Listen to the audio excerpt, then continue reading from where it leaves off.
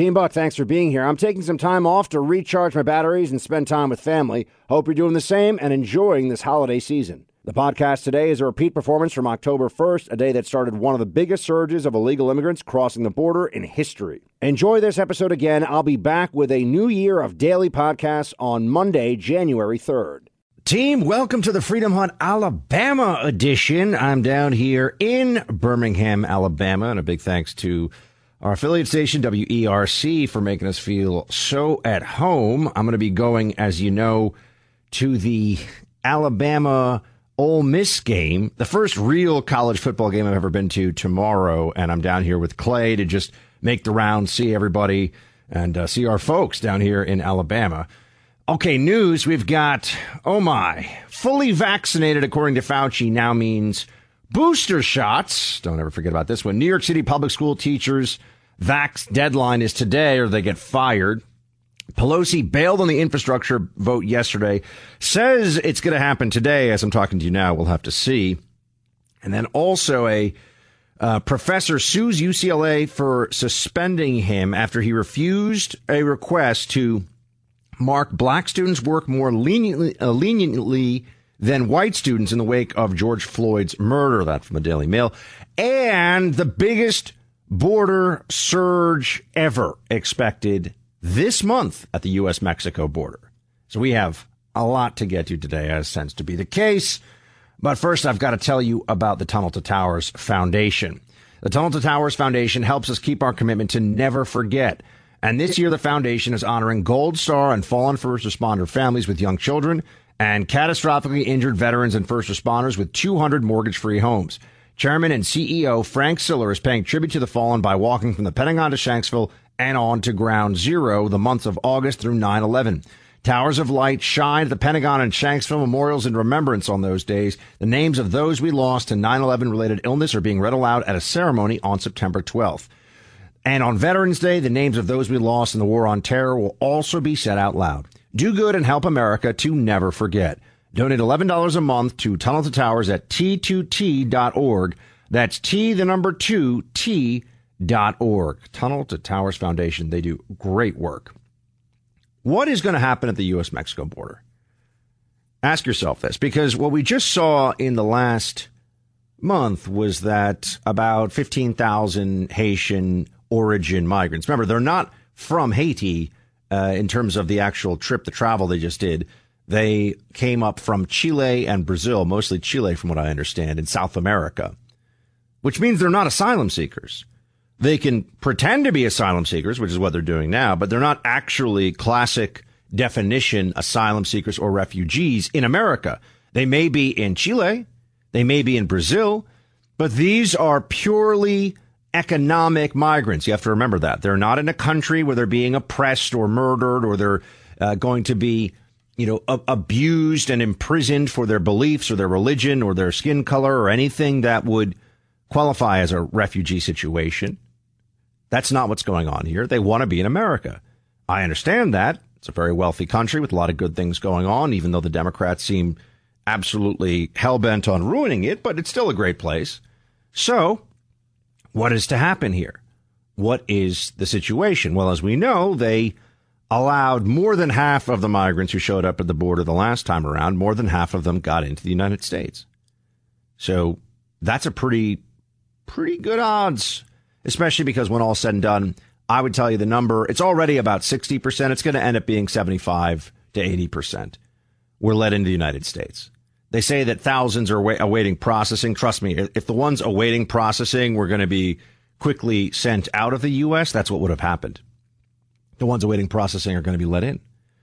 But you got to think, well, the Biden administration must realize what this looks like. They must understand what's going on here, and they no longer are going to, right? They're no longer going to allow this to happen. Nope, not at all. In fact, the latest reporting is that a surge of anywhere from 15 to 60,000 Haitian origin migrants are on their way to the United States. And they're going to make it to the U.S.-Mexico border. and we're going to have the same routine. So a substantially larger, perhaps 4 times the size. And what you realize is that they're probably going to do the same thing. Go to Del Rio. This now the smuggling route is now known. People have been communicating back. This is how you do it. This is where you go. This is the bus you take to the train you take, and then you walk, and you set up camp under this bridge. 60,000, according to the government of Panama. In fact, the foreign minister of Panama is saying that she is frustrated with the fact that the U.S. Foreign Minister Erica Munguez exasperated during a visit to D.C., according to the Daily Mail, saying that Panama has been warning the Biden administration for months about the recent surge in irregular migration. We sounded the alarm when we should have, Munguez told Axios. We engaged with every single authority we came across. Please, let's pay attention to this.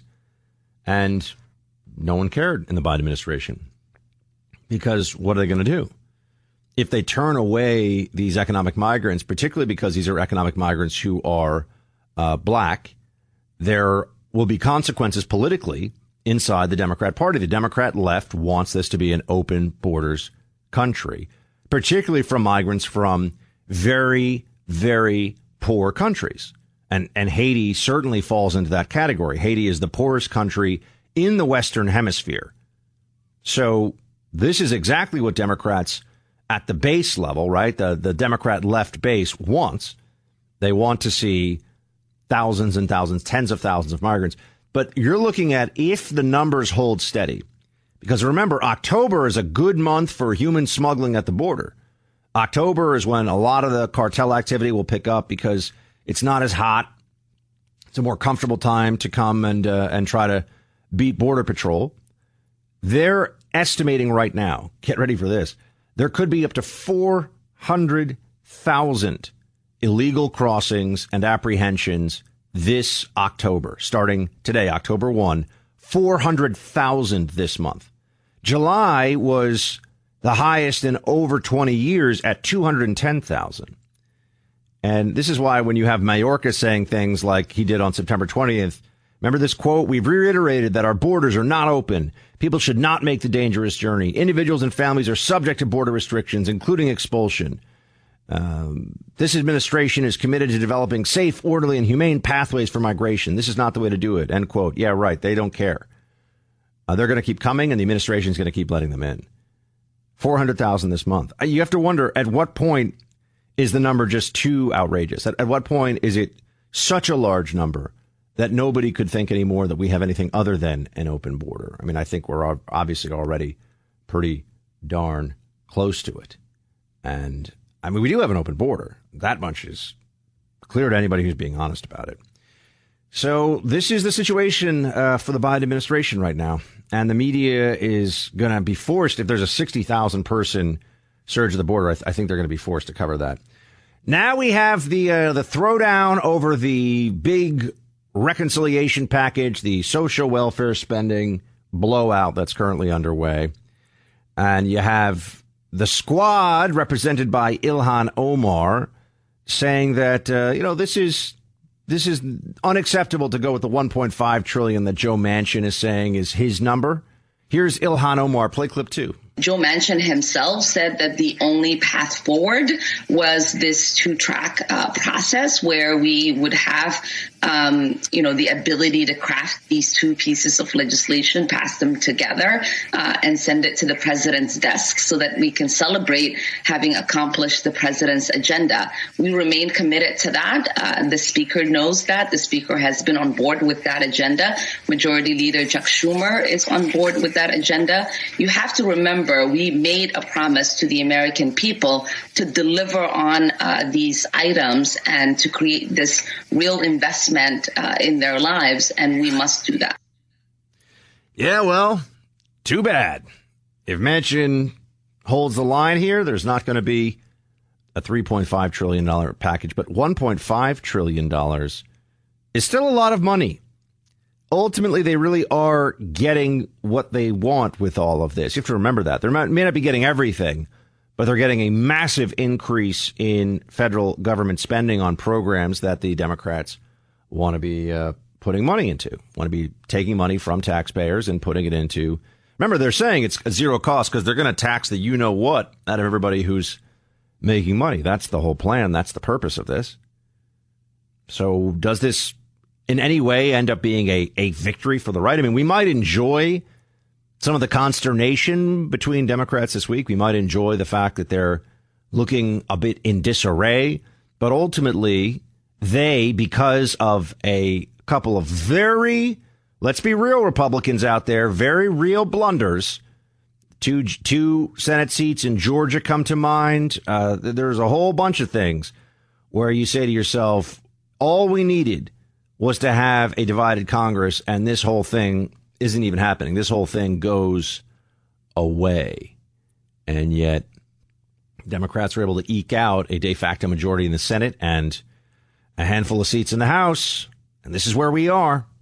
They're going to try to ram through this huge increase in spending. With $1.5 trillion of additional spending, given how much has happened, how much spending has gone on in the last couple of years because of COVID and COVID emergency relief and all this, we are really starting to test the outer limits of what our monetary policy can get away with before it hurts. I mean, this is the thing. It's not just theoretical. Before all of a sudden you're just going to see, oh, my gosh, how expensive is gas? How much is my rent going up next year?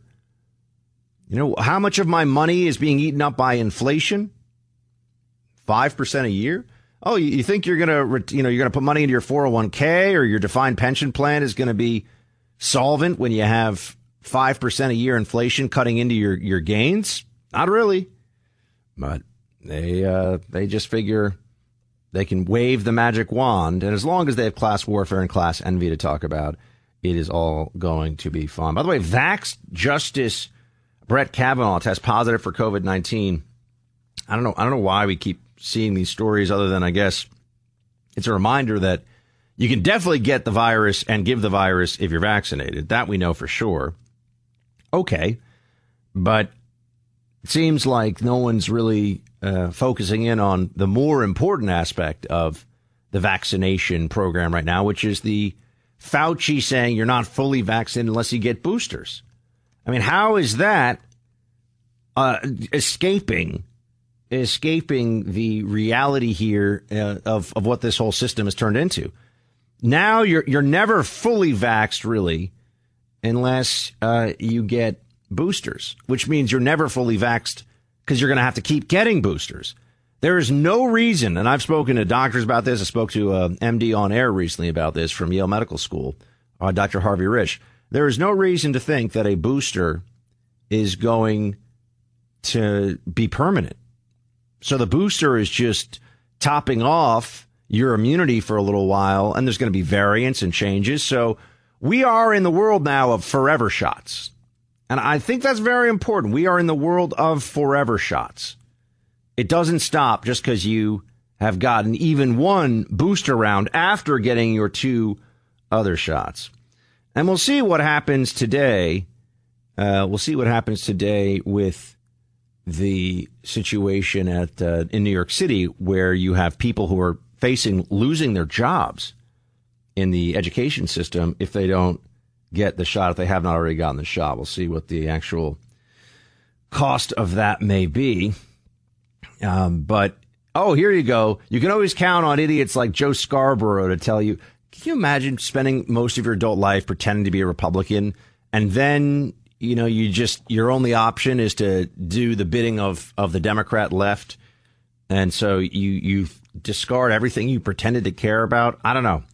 Couldn't pay me enough money for it, but Joe Scarborough clearly can get paid enough money for it. Here he is on nurses and teachers who, if they don't get the shot, there are consequences. Play 8.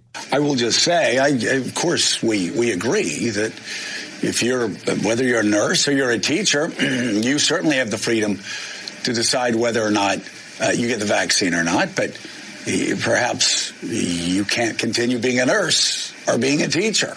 But you do have that right. Nobody's taking that right away from you. But it seems that parents and school boards and principals and hospitals have the right to decide who they want to employ and who they don't. And so, your choice. Make that choice. There may be consequences. Just like, we teach our children every day. There are consequences to actions, like we all learned that. Yeah, just, consequences to actions. I mean, the nurses that were tending to people with COVID when we thought COVID was much more dangerous and who clearly got COVID and therefore have immunity and for whom the shot is nothing but risk and downside, really. Yeah, they should lose their jobs because of this. They should lose their jobs. This is Joe Scarborough, a real man of freedom here, real defender of individual liberty. Look, I get it. People get to a certain point. It's just whoever writes them the biggest check, wherever they can get the ratings, nothing else matters. It's a shame. You'd think as you get older, you'd be a little more, YOLO about your politics and just say what is true. Here's New York City Mayor Bill de Blasio on the vaccine mandate lawsuits that he's currently facing. Play 10. But here's the bottom line. Had we not done the mandate, a lot of people would have held back and our schools would have been less safe and our city would have been less safe. And there's so much noise when you put a mandate forward. But whether it's the one we did for schools or the one we did for indoor dining, the bottom line is when the dust settled, a huge number of people went out and got vaccinated. And then those environments became safe. And what I hear from New Yorkers is, thank you that we know what we're dealing with now. We know we have environments where we're not going to have the same problem with COVID because it's an all-vaccinated reality. I love that de Blasio goes around saying, mandates work. I've been saying, yes, it's like when somebody is doing a carjacking and they hold a gun to your head and say, give me your car. Carjacking works too. Carjacking works too. Oh, but this is the authoritarian Democrats. They like this stuff. They have no problem with it. I mentioned this story to you briefly. I just wanted to get to it before we hop into roll call. Professor sues UCLA for suspending him after he refused requests to mark black students' work more leniently than white students in the wake of George Floyd's murder, triggering anti-Semitic death threats against him. Think about this. This is all from a Daily Mail. UCLA professor Gordon Klein wrote an op-ed for Barry Weiss's Substack. Klein's a lecturer in accounting, and he hit headlines following a June 2020 exchange. He was asked by a student anonymously to mark black students' work more leniently because of what had happened to George Floyd in Minneapolis. This is at UCLA, folks. The student said that black students were traumatized by George Floyd's death. Klein, the professor, responded no. He said he would not discriminate. And so then he was attacked on social media. And he has sued UCLA Anderson Business School in Los Angeles for damages, he says, to his reputation and what's going on here, because he was suspended by UCLA during this. Think about this. A professor is told by an anonymous student, mark black students' work more leniently because I say so, because people are traumatized by George Floyd's death. He says no, and his university suspends him. They suspend this guy. I mean, can you imagine? Look, I hope Anderson has to write this guy a nice 7-figure check for what's going on here. But it goes to show you, wokeness, these institutions, whether it's universities, a lot of corporations, they are so woke that they are completely insane, and they don't even really try to hide it. And it's time to fight back with whatever means we have and whatever way we can. All right. Now, if you have any thoughts for me for the weekend down here in Birmingham, please send it into Facebook.com/Buck Sexton, or you can email me, teambuck@iheartmedia.com. And we trying to bring back roll call every Friday. Producer Mark can't always join. Just so you guys know, Producer Mark has not been kidnapped, nor is he enjoying himself on the beaches of Tahiti. He is currently working on the big radio show, so he's got other responsibilities. That's why he can't hang every day and do this, because he's helping me on the Clay and Buck show. But we still will continue to do roll call, and we'll try to have Producer Mark pop in from time to time when we can. Jeff writes in, Buck, I love your shows and a no-nonsense approach to political commentary. But yesterday you blew it and probably didn't realize it. On your personal podcast, you indicated Harvard students are no fun, has indicated several statistics, including the fact that 62% of them are virgins. Since when is it a sin? Hey, hold on a second, Jeff. I didn't say the virgin part was the problem. I said the fact that they're all Biden voters who have no political diversity is the problem. Look, if people if people, yeah, of course. No, I'm not. They had none of them had a drink. I think is what. Not none of them, but a large percentage had never had a drink. They're all Democrats. So yeah, but no, I wasn't. Chastity until marriage. If you can pull that off, that is certainly the Catholic and the Christian way, and God bless. It takes a lot of strength to do it. Robert, hey Buck. Welcome the worst. Hey Buck in Alabama. Welcome the worst roads in the South, my friend. Try a pecan log, hit up a Waffle House, find some local shine, dress for humidity, and prepare for the consumption of mass amounts of hospitality. Enjoy it, sir. You'll be among fellow shield wielders. Robert, it's funny you said that because I've already had a few people make comments about the roads, to which I say, really? I haven't noticed. I mean, I'm from New York City. The roads are horrible in New York City, so I can't imagine they're any worse here. But I guess there's some issues with roads. I don't know. But yes, everyone is incredibly nice and friendly here, and that is not the case in New York. So that is a different thing for sure. Rachel, hey Buck. First, I want to say you and Claire are doing a great job with the show. A few weeks ago, you made a comment about the Jesuits being great educators, but tend to be on the liberal side politically. Your comment made me smile, thinking back to my own Jesuit education at university out on the left coast of California. Anyway, keep up the great work with the show. I love listening. Well, thank you, Rachel. Yeah, look, there's some great Jesuit educators, but the Jesuits, they tend to be libs within the church, within the Catholic Church. So I've known plenty of them. I've been taught by many of them, and I see some of them in public life, and the things they say, I go, that's not church teaching. Like, what are you doing? But they do it. Anyway, the Catholics out there know what I'm talking about. Pablo, hey, Buck, want to share something with you. I recently attended an NFL game in Los Angeles. I'm from a red state and expected over-the-top mask shaming and just unease. We went on a Friday, spent a couple of days there. I was pleasantly shocked. Not once did I get any grief about not masking outdoors, and I was allowed to take it off. As a matter of fact, there are many people who are maskless and not harassed. On game day, I expected this was all going to be different. The stadium had public announcements constantly reminding you about masking. But then again, I went without it. Nobody said anything. Even on the Jumbotron, they showed a lot of celebrities who were maskless. And the only one who got a rousing boo was Mayor Garcetti. I know this is a small sample size, but it's good to see that even the lion's den, there is some sense of reality. Shields high. Yeah, Pablo, I hear you on that, man. I mean, more and more people have to just not wear masks. That's what has to happen. More and more people need to not wear masks. That would be a huge step in the right direction. Richard Buck, correct me if I'm wrong, but doesn't our military have thousands of logistics truck drivers? Why can't Biden put them at the ports till more permanent hires are found? Just an idea. Keep up the awesome work. I wait for my container ship to dock while I hold my shield high. I don't know about what's going on with the ports. I've got to look into this, Richard. I saw a headline about it. I haven't dug into it. So yeah, there we go. I'll have to look into it. Thank you. Scott, I'm sorry, Buck, but as I'm listening to your show, traveling the car each day with my wife, she finally asks, why would anyone want a name like Butt Sexton? I quickly set her straight, but she insists she still hears Butt every time you greet your listeners. Hey, all right. I mean, it's not the first one, Scott. So I don't know. My parents, I still complain to them. Like, why do you guys have to make this so complicated? My first name is James, for those of you who want to go that route. But yeah, my parents made it harder than they had to. And I don't really know why. Could have been a lot easier. And that's it. I mean, I'm going to go have some fun this weekend with Clay down here at the Ole Miss Alabama game. If you happen to be at the tailgate, please do find me. You can even, if you can't find me, if you tweet at me, although I'll be at the Innisfree Pub for the pregame, and then I think that's what it's called. And then I'll be walking around outside the stadium and saying hi to people and stuff. So please do come over and chat if you like. If you happen to be at the game, it'll certainly be a really fun game. So it's not like you're just coming to high five me. That'll be 5 seconds of your time, and then you can go watch what's supposed to be a fantastic football game.